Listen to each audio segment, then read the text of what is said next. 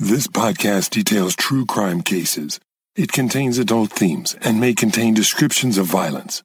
It is not intended for children. Listener discretion is advised.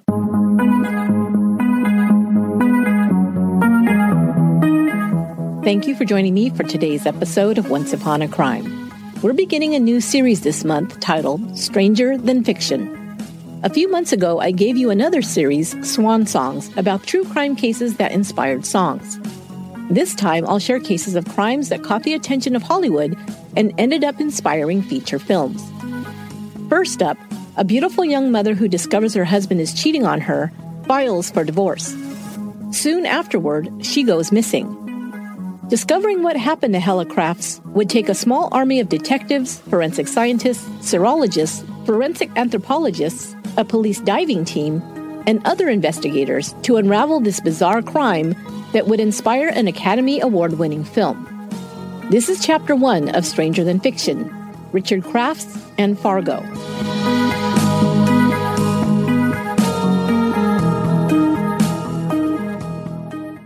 In the fall of 1986, Hella Crafts had had enough.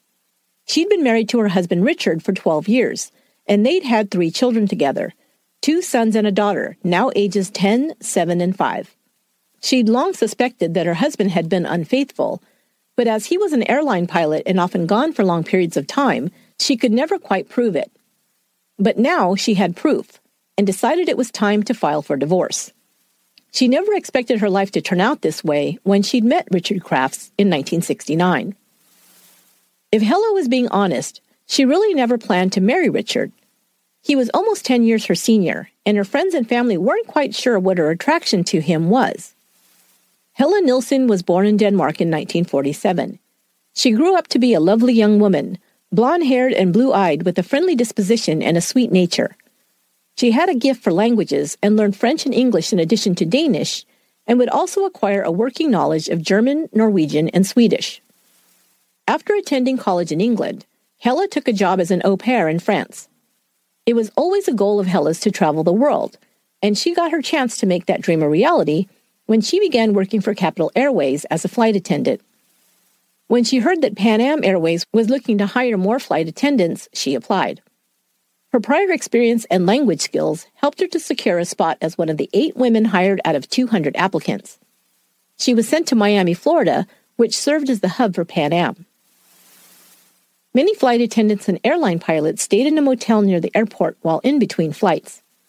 They would often socialize together, and the mostly all-female flight attendants and all-male airline pilots typical of that time would sometimes enter into romantic relationships with one another. In 1969, 22-year-old Hella met Richard Crafts, a 31-year-old pilot who flew for Eastern Airlines, one of the largest airlines in the U.S. at that time. They began dating casually, even though Hella discovered that Richard was actually engaged to someone else. However, she didn't consider her relationship with Richard serious, so she wasn't too concerned. They dated on and off for several years. Hella's friends and coworkers didn't understand what she saw in Richard Crafts. He couldn't really be considered handsome. He tended to look somewhat disheveled with a mop of dark hair that never seemed to be combed. His personality also wasn't very pleasant. He wasn't warm or friendly towards Hella's friends, and he and Hella often argued, sometimes in public. Richard could be downright aggressive and had a quick temper. But for some reason, Hella kept dating him anyway, even though she could have had her pick of several men who were nicer to her and better looking. But Crafts had some sort of charm, it seems.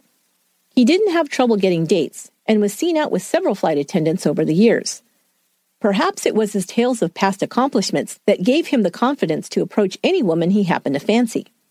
Or maybe it was the fact that as an Eastern Airlines pilot, he made a very good salary and could impress his dates with his bank balance, if not his personality. Richard Crafts was born in New York City in 1937. His father, John, was a former World War I pilot, who later ran a successful business. Richard was the youngest of 3 children and the only son. He grew up in the affluent community of Darien, Connecticut. You may remember Darien as the hometown of Alex Kelly, the fugitive rapist from episode 151. Like Kelly, Crafts also attended Darien High School, but graduated 30 years earlier. Crafts was an average student in high school and didn't last long in college, dropping out to join the Marines in 1956. He became a helicopter pilot and was later stationed in Asia. While there, he flew planes for Air America, an airline covertly owned and operated by the CIA from 1950 to 1976. Later, Crafts would regale his dates with stories of his time flying missions for the CIA. But what his actual activities were with the organization were never clear. After leaving the service, Crafts returned to the U.S. and worked as a pilot for several firms before being hired by Eastern Airlines in 1968. By the 1970s, he was making close to a six-figure salary with the airline and would exceed it later on, earning over $120,000 a year by 1985. He and Hella continued to date each other off and on, and then Hella discovered she was pregnant with his child in 1975. They married that same year, and Hella gave birth to their first child, a boy. A year later, the couple purchased a spacious ranch-style home in Newtown, Connecticut. Hella devoted herself to being a mother. Later, the Crafts added a second son and then a daughter to their family. Hella was very active in her children's lives, participating in their school PTA meetings, attending their soccer games, practices, and other activities. Richard was often away from home, flying for Eastern for extended periods. Once the children became school-aged, Hella returned to work as an airline attendant. The Crafts hired a live-in au pair. 19-year-old Dawn Marie Thomas resided in the Crafts' home and took care of their three children while their parents were working. Richard Crafts did have some odd quirks. For one, he was an avid gun collector to the extreme. He spent a lot of money on hundreds of weapons, including several shotguns, dozens of handguns, semi-automatic weapons, and even hand grenades. He also possessed thousands of rounds of ammunition at any given time. He also handled all the couple's finances. Although he made a very good salary, he spent tens of thousands of dollars on items like landscaping equipment, including a large backhoe, tools that often sat unused and cluttered up the property in front of their home. Richard could be stingy with money. He made Hella pay for the household expenses out of her own paycheck. She had to budget to make sure her salary would cover the children's necessities, even while her husband spent frivolously. One of the biggest issues Hella had with her husband was that he would sometimes just disappear for days without a word to her about where he was going. Hella never knew if Richard was working, traveling to a gun show to purchase more weapons, or somewhere else. He would simply return days later, never explaining his whereabouts. For these reasons, among others, the couple's relationship grew strained over the years. Perhaps when Hella returned to work, she began to question her husband's unnecessary expenditures or confronted him about his absences. Whatever was happening behind closed doors, Hella didn't confide in anyone. Her friends, however, did observe telltale bruises on her face. They naturally suspected that she was being physically abused by her husband. In 1985, after 10 years of marriage, Hella began to suspect that her husband was having an affair. She found a long-distance phone number on their phone bill that she did not recognize. She learned that her husband was making numerous calls to a woman in New Jersey. She still didn't want to jump to conclusions, but after several months of tracking his phone calls, she finally decided to talk to a divorce attorney. In the summer of 1986, Hella met with an attorney named Diane Anderson. She told her that she suspected her husband of having an affair. The attorney advised her to hire a private investigator to confirm if this was true. She suggested P.I. Keith Mayo, a former police officer who now ran his own investigation firm. Mayo followed Richard Crafts for a couple of weeks and then met with his client. He told Hella he was sorry to report that her suspicions were correct and showed her several photographs he'd taken of her husband with another woman. They were holding hands, kissing, and being very affectionate with one another. Rather than Hella becoming angry, Mayo later reported that she sobbed uncontrollably for several minutes, perhaps finally accepting the fact that her marriage was truly over. Hella told friends that she was filing for divorce, and then wrote a letter to her mother in Denmark to break the news. She told her that she didn't trust her husband anymore, and that she'd already told him that she wanted a divorce. Hella then completed the necessary paperwork to end her 11-year marriage. In the fall of 1986, as she talked about her upcoming divorce proceedings with her friend Lena Johansson, she said something that would haunt Lena forever. "If anything happens to me," Hella said, "don't assume it was an accident."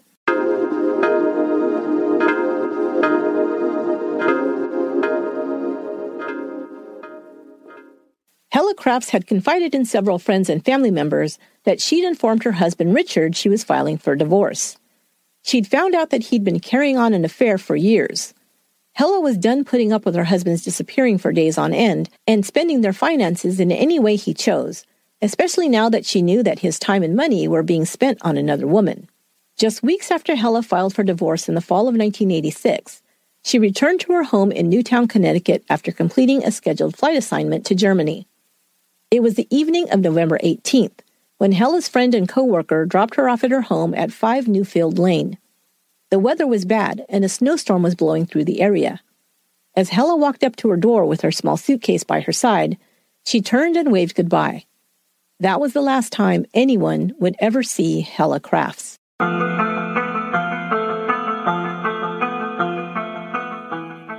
At 6 a.m. the following morning, the Crafts nanny Dawn was surprised to be awoken by Richard Crafts. She had worked her night job at a fast food restaurant and had only returned to the house at a little before 2 a.m. Crafts told Dawn that the storm had knocked out the power and he needed her to help to get the children ready. He was going to drive them all to his sister's home in Westport, about a half an hour away. He told her with no power they had no heat and it would be too cold to remain in the home. The children were woken up and quickly dressed. Richard drove Dawn and the 3 children to Westport in the family car. On the way, Dawn asked him where Hella was. He told her that Hella was already on her way to Westport and that they would meet her there. But when they arrived, Hella wasn't there. Richard dropped them off and quickly left. Hella never arrived. Richard didn't return until after 7 p.m. that evening to pick up Dawn and the kids. When Dawn asked him where his wife was, Richard just answered, "I don't know." The next day, November 20th, Richard had a different answer when Dawn inquired about Hella. He now told her that Hella had flown to Denmark to be with her sick mother. Later, when Dawn was straightening up the master bedroom, she noticed a dark stain on the carpet. Soon after that, Dawn noticed that pieces of the carpet had been cut out, including the area where she had seen the stain. When she asked Richard about it, he told her that he'd spilled kerosene on the carpet when he lit a lamp during the power outage. He'd cut the soiled portions out and planned to replace it with a new carpet, he explained. But when Hella didn't show up for her next scheduled assignment with the airline, concerns were raised. It was not like Hella to ever miss an assignment, and especially without calling to let anyone know. Nor had any of her friends heard from her since November 18th. One of her friends called the Crafts home to check on Hella, and Richard told her that she was in Denmark. But Richard Crafts' explanation for his wife's disappearance continued to change over the next days and weeks. He told others that his wife was visiting friends in the Canary Islands. But others reported that when they'd inquired, Crafts simply said he didn't know where his wife was. When Hella's friends began comparing notes, they knew that something wasn't right. They decided to call her lawyer, Diane Anderson. Anderson had not heard from her client, but thought it best to try and track her down quickly, lest she be in some sort of trouble. Anderson called Kevin Mayo, the private investigator. Knowing what he knew about Richard Crafts' affair and Hella's pending divorce, Mayo feared the worst. He immediately went to the Newtown Police Department to report Hella missing. However, Richard Crafts was well known to the Newtown Police as he had served as an auxiliary police officer with their department some years earlier. Now he was employed as a part-time police officer for nearby Southbury PD. They thought the PI was overreacting, and Mayo couldn't convince them to begin an investigation into Richard Crafts' wife's disappearance. But Mayo didn't let it go and decided to look into the matter himself. He spoke with Dawn, the nanny, who told him about the stain and the missing carpet. He thought if he could try and locate this evidence, the police would have to seriously look into Hella's disappearance. He learned which dump the garbage from Newtown was deposited at and enlisted helpers to search through the mounds of refuse for the sections of blue carpet that had been cut out of Hella's master bedroom after her disappearance. After several days, they found a piece of carpet in the dump that seemed to match. It also had stains on it that appeared to be blood. It would be the first of many pieces of evidence taken to the Connecticut State Police Lab.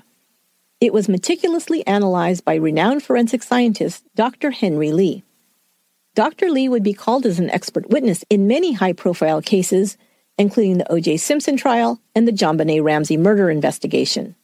But Mayo would be disappointed when it was determined that none of the stains found on the carpet were human blood. However, the story of the missing mother and the investigation would be picked up by the media. Public pressure for answers would result in the Connecticut State Police taking on the investigation. Richard Crafts was finally interviewed.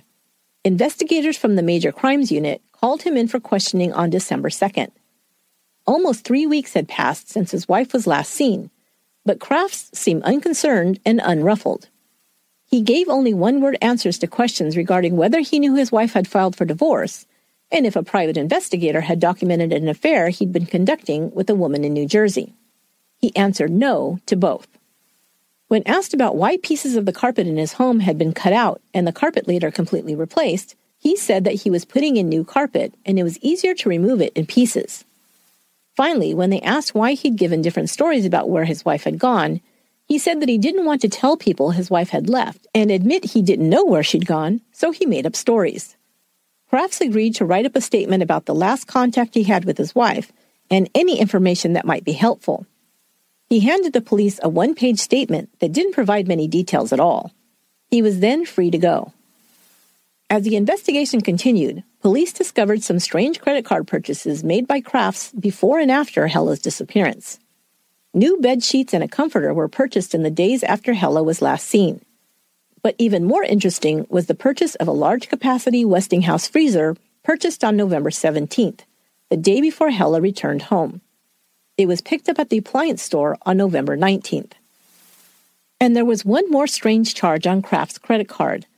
It was a $900 charge for the rental of a large wood chipper.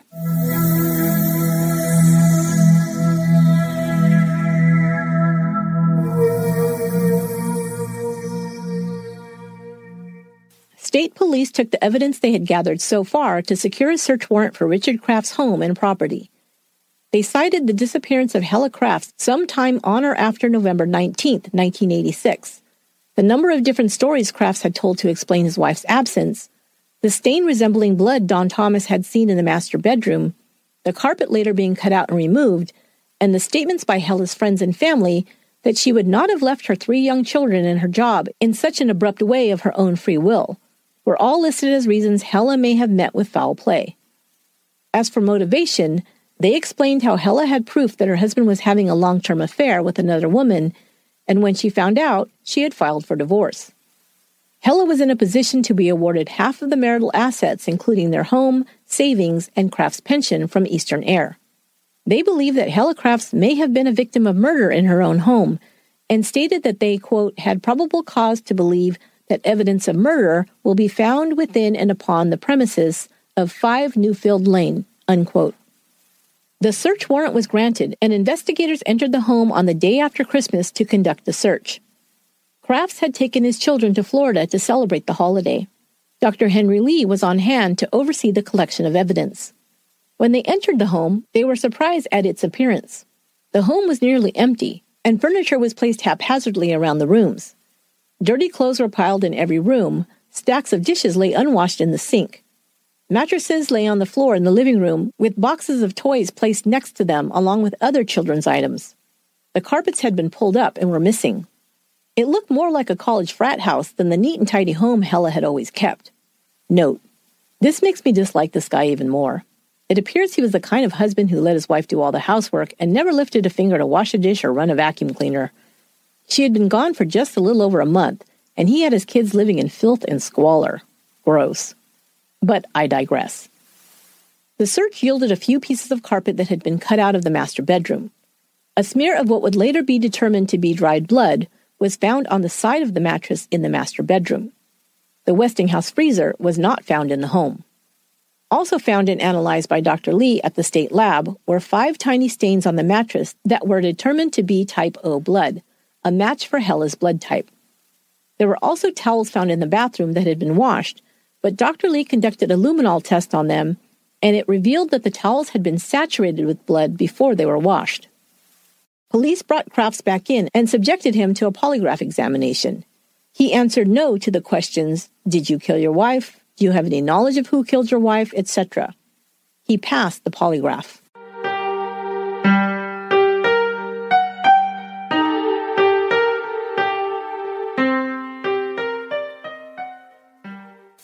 Police suspected Richard Crafts of having murdered his wife and disposing of her body, but they still had only circumstantial evidence and no body to definitively say that Hella Crafts was dead. Then on January 30th, 2.5 months since Hella was last seen, they got a break in the case. They interviewed a man named Joseph Hine, who was employed by the town of Southbury. He recalled the evening before and the early morning of November 19th clearly, because that was the night the big storm had rolled through, knocking out power. He had been driving a snowplow to clear the roads. Most of the roads were deserted because of the deep snow, but around 3:30 a.m., he noticed a rental truck that he described as a U-Haul type truck with a roll-up door in the back. As he passed it, he noticed that the roll-up door was closed and a large wood chipper was attached to the back of the truck. It was parked near a bridge on River Road, near a portion of the river called Lake Zoar. About 2 hours later, as he made his way back down the same road, Hines saw the truck still parked near the river. This time he noticed that the truck roll-up door was open and observed a lone individual wearing an orange hooded parka who appeared to be tossing wood into the chipper. The wood was being tossed out of the chipper and into the river. The man waved for Hine to pass around him, as the snowplow driver had slowed down to observe. Hine continued on his way, but he thought how odd it was for someone to be using a wood chipper so early in the morning, right after a big snowstorm. Investigators asked Hine to point out the area where he saw the truck with the wood chipper parked. He did, and there they found a pile of wood chips along the bank of the river. Mixed in with the wood were pieces of green plastic material. As the detectives looked closer, they also found some partially shredded paper and then a few intact envelopes.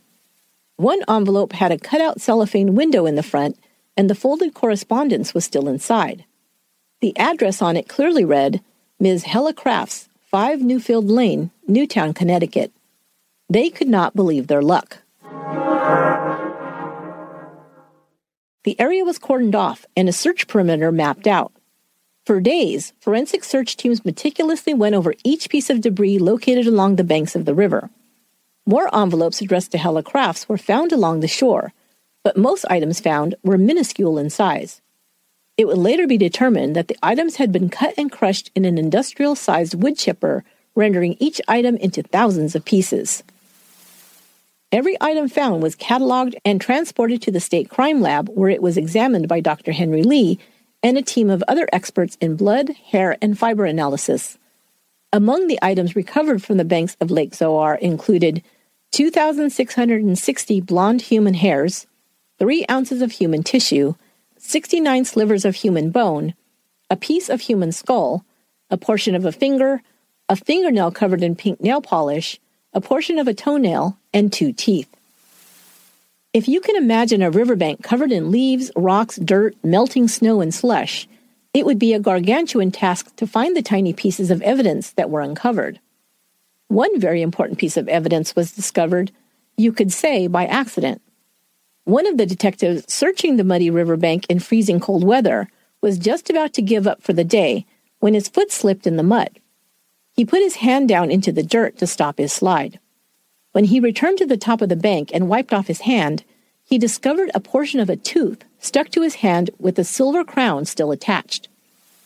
I said, you could say by accident, because in cases like this, I'm inclined to believe it was more than a coincidence that this piece of evidence that would become the linchpin to this case was found accidentally. It's almost like someone or something otherworldly was directing searchers in the right direction to make sure this crime was solved. Okay, that's my woo-woo moment for this episode. But the search wasn't yet over. The state police dive team searched the frigid water of Lake Zoar for a mile in each direction of the site. They could only stay in the water for short periods of time due to the extreme cold, but continued at it for 2 weeks. They found a chainsaw embedded in the muddy river bottom near the shore. Its serial number had been filed off. The chainsaw was taken to the state lab, and stuck in the teeth of the blade was found human tissue, blonde hair, and blue fibers that matched the carpet inside the Crafts' home.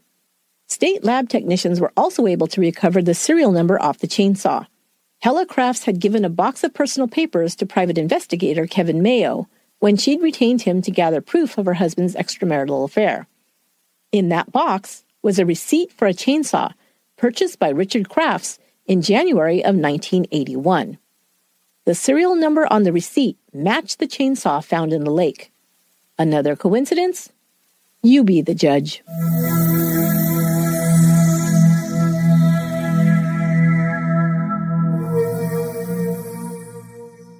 Police now had a theory of what happened to Hella Crafts and believed her husband was responsible for her demise. On January 11, 1987, they arrived at Crafts' residence on Newfield Lane at 9 p.m. to arrest him on suspicion of murder. His house was surrounded by officers, and then they called him on the phone. When he answered, Crafts was ordered to come outside and surrender to the authorities. He answered, "I'm tired. I'll take care of it in the morning." Then he hung up the phone. Excuse me? They called him again, and this time when they insisted he surrender immediately, Crafts reacted angrily, yelling, "Don't call me back," before slamming down the phone. At this point, I'm thinking battering ram and drag that sucker out by his unkempt hair. But no.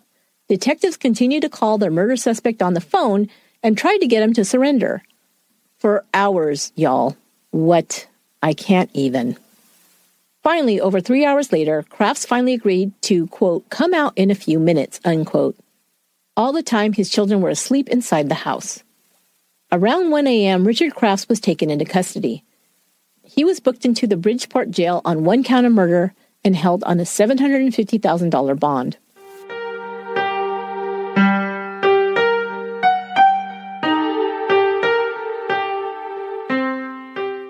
Richard Crafts' trial for the murder of his wife, Hella Crafts, began in May of 1988. Based on the police investigation, the prosecution's theory of the case went like this.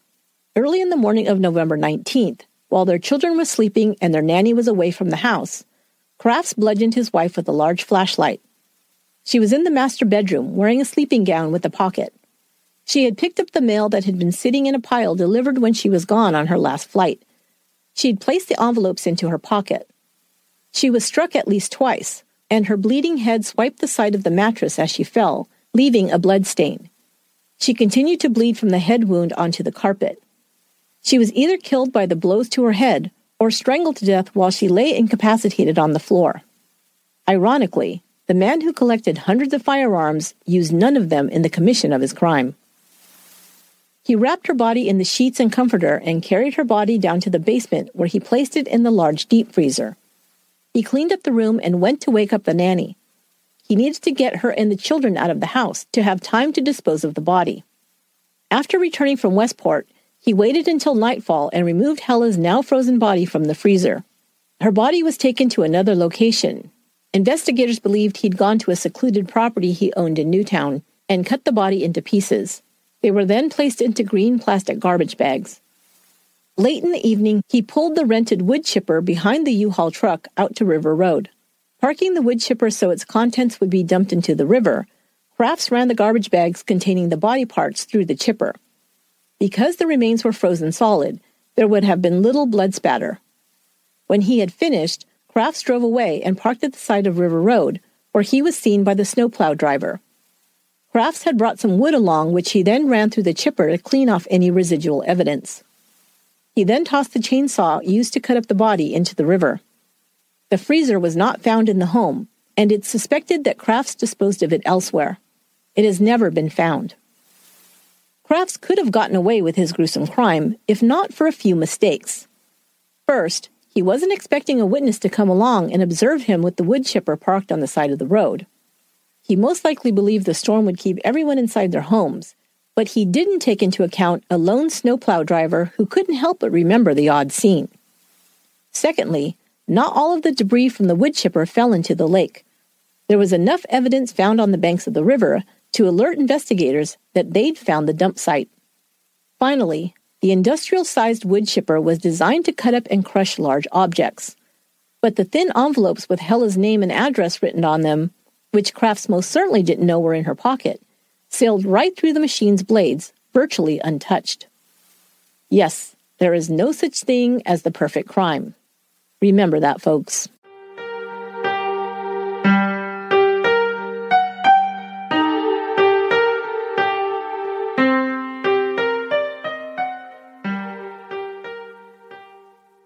The key piece of evidence from the trial that sealed Richard Crafts' fate was the tooth found so serendipitously in the lake. It was only a partial tooth, but a portion of a metal crown was still attached. Dr. Konstantin Karazolis, a forensic odontologist, took hundreds of x-rays of the tooth at all angles. He then compared them with a set of x-rays taken by Hella Craft's dentist between 1980 and 1986. He found that the tooth was a perfect match to Hella's lower left bicuspid from her dental records. He testified in court that he was, quote, medically absolutely certain that the tooth belonged to Hella Crafts. But just to be sure the jury had enough evidence that Hella Craft's body had been found, the prosecutor also called Dr. Lowell Levine to testify. Dr. Levine was a forensic scientist from New York State and an expert in his field. He had helped identify the remains of Nazi doctor Joseph Mengele in 1985. He agreed with Dr. Karazolis that the tooth belonged to Hella Crafts. Dr. Henry Lee also testified at trial about the collection and analysis of thousands of pieces of evidence. He determined that the 65 pieces of bone found at Lake Zoar had been, quote, cut with a heavy type cutting edge that produced with a crushing cutting force consistent with the wood chipper. In addition, Dr. Lee testified that the bone, human tissue, and fibers found all mixed together were cut by the same machine. After 53 days, 100 witnesses, and 650 exhibits presented, the murder trial concluded on June 23, 1988. The jury was out for 2 weeks, with 11 voting to convict and just one lone juror holding out to acquit. The man could not be persuaded to change his vote, and finally he angrily walked out of deliberations and refused to return. On July 15th, a mistrial was forced to be declared. But prosecutors knew that they had a good case and quickly retried Crafts. The trial was moved to Norwalk, Connecticut this time due to the amount of publicity the case had received. The media had picked up the story, dubbing it the wood chipper murder, and it got statewide and then nationwide attention. The trial presented the same witnesses and testimony as the first and lasted 2 months. It concluded on November 20th, 1989, almost exactly 3 years since Hella's murder. The jury deliberated only 8 hours before they unanimously found Richard Crafts guilty. At his sentencing in January of 1990, Crafts still maintained his innocence. He addressed the judge, saying he had been wrongly portrayed as a cold-blooded killer. He said, "A lot has been said about my apparent lack of emotion. He has ice water in his veins. I have feelings like everyone else," he whined, sounding more sorry that his reputation had been dragged through the mud than the fact that his wife was brutally slain and his children were now motherless. Karen Rogers, one of Craft's sisters, was awarded custody of his 3 children. She spoke at her brother's sentencing, asking not for leniency, but urging the judge to give her brother the maximum sentence possible. "I am concerned that Mr. Crafts has not publicly nor privately demonstrated any remorse for the murder of his wife," she said.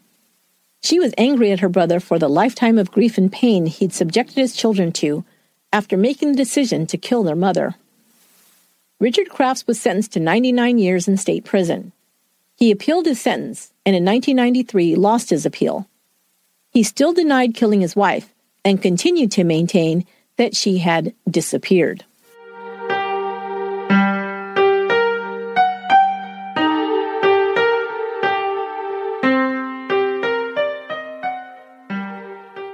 Just last year, in November of 2019, Richard Crafts was released from prison. He had been incarcerated at the Willard Cybulski Correctional Institution, a minimum security prison. When he was released, he'd served 32 years of his 99-year sentence. He was able to shave off 2/3 of his sentence due to an old sentencing law in effect when he was originally convicted. Statutory good time could be earned for good behavior and participation in prison job detail. It allowed for large amounts of time to be taken off a sentence, barring any major infractions in the inmate's prison record. The law has since changed, and under new guidelines, Crafts would not have been eligible for any time off of his sentence today.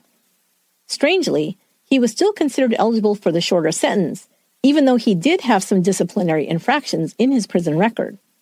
In 1997 and 1999, he was found with contraband items in his cell. Because they were not illegal drugs, he was only restricted to 15 days in his cell for just one of these infractions, as they were only considered medium-level offenses. Crafts was also given 3 years credit for the time he was arrested until the time his second trial was concluded. Finally, after all that time was wiped off his sentence, he was also released 7 months early in order to be transferred to a supervised halfway house rather than being immediately released into society. Classified as a low-risk offender, the now 82-year-old was moved into the Isaiah House in Bridgeport, Connecticut. Just 2 months later, he was moved into a homeless shelter for veterans, also located in Bridgeport. While there, he was supervised by a parole officer. At last report, he was expected to be fully released from the custody of the Department of Corrections in June of 2020. After their mother's death, the community of Newtown took up a collection for Hella's 3 children, raising over $200,000 to provide for their immediate needs and future education. After legal custody was awarded to their aunt, Richard Kraft's pension from Eastern Airlines was dispersed to his children.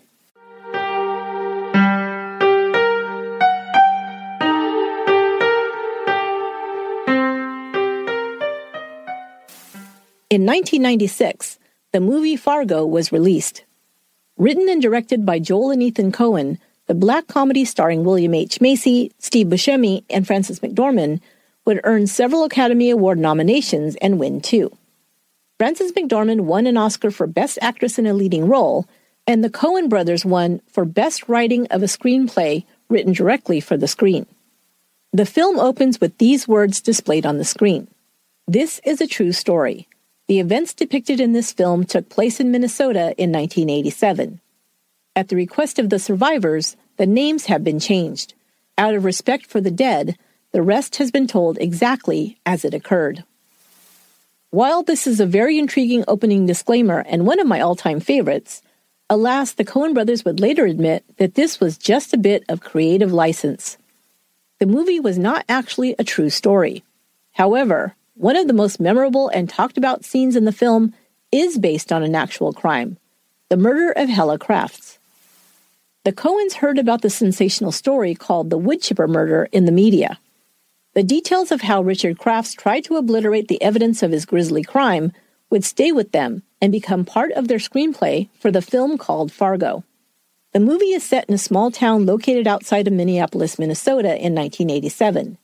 Jerry Lundegaard, played by William H. Macy, is a weak little man who has had no success in life and has been reduced to working for his wealthy father-in-law's auto dealership. He has gotten himself in debt to the tune of tens of thousands of dollars and has been embezzling money from the dealership to try and get himself out of this jam. His father-in-law is on the verge of discovering his theft, and Jerry is desperate to keep this from happening. He comes up with a half-baked scheme to have his wife, Jean, kidnapped for ransom. He believes his wealthy father-in-law will pay a great deal of money to get his daughter back safe. Jerry enlists 2 men to kidnap his wife and promises them a portion of the ransom once it's paid. But what's supposed to be a staged, nonviolent crime goes haywire from the beginning because wife Jean doesn't go quietly. The kidnappers finally get her tied up and into the trunk of their car to transport her to a cabin in the woods to await the ransom payment. On the way, they are stopped by police for a moving violation and have to shoot their way out of the situation. Jean is finally taken to the cabin, but she continues to scream and fight so much that the kidnappers end up murdering her too. Jerry's plan, now on the skids, finds him desperate and at odds with the kidnapper played by Steve Buscemi, who it turns out is more dangerous than Jerry bargained on.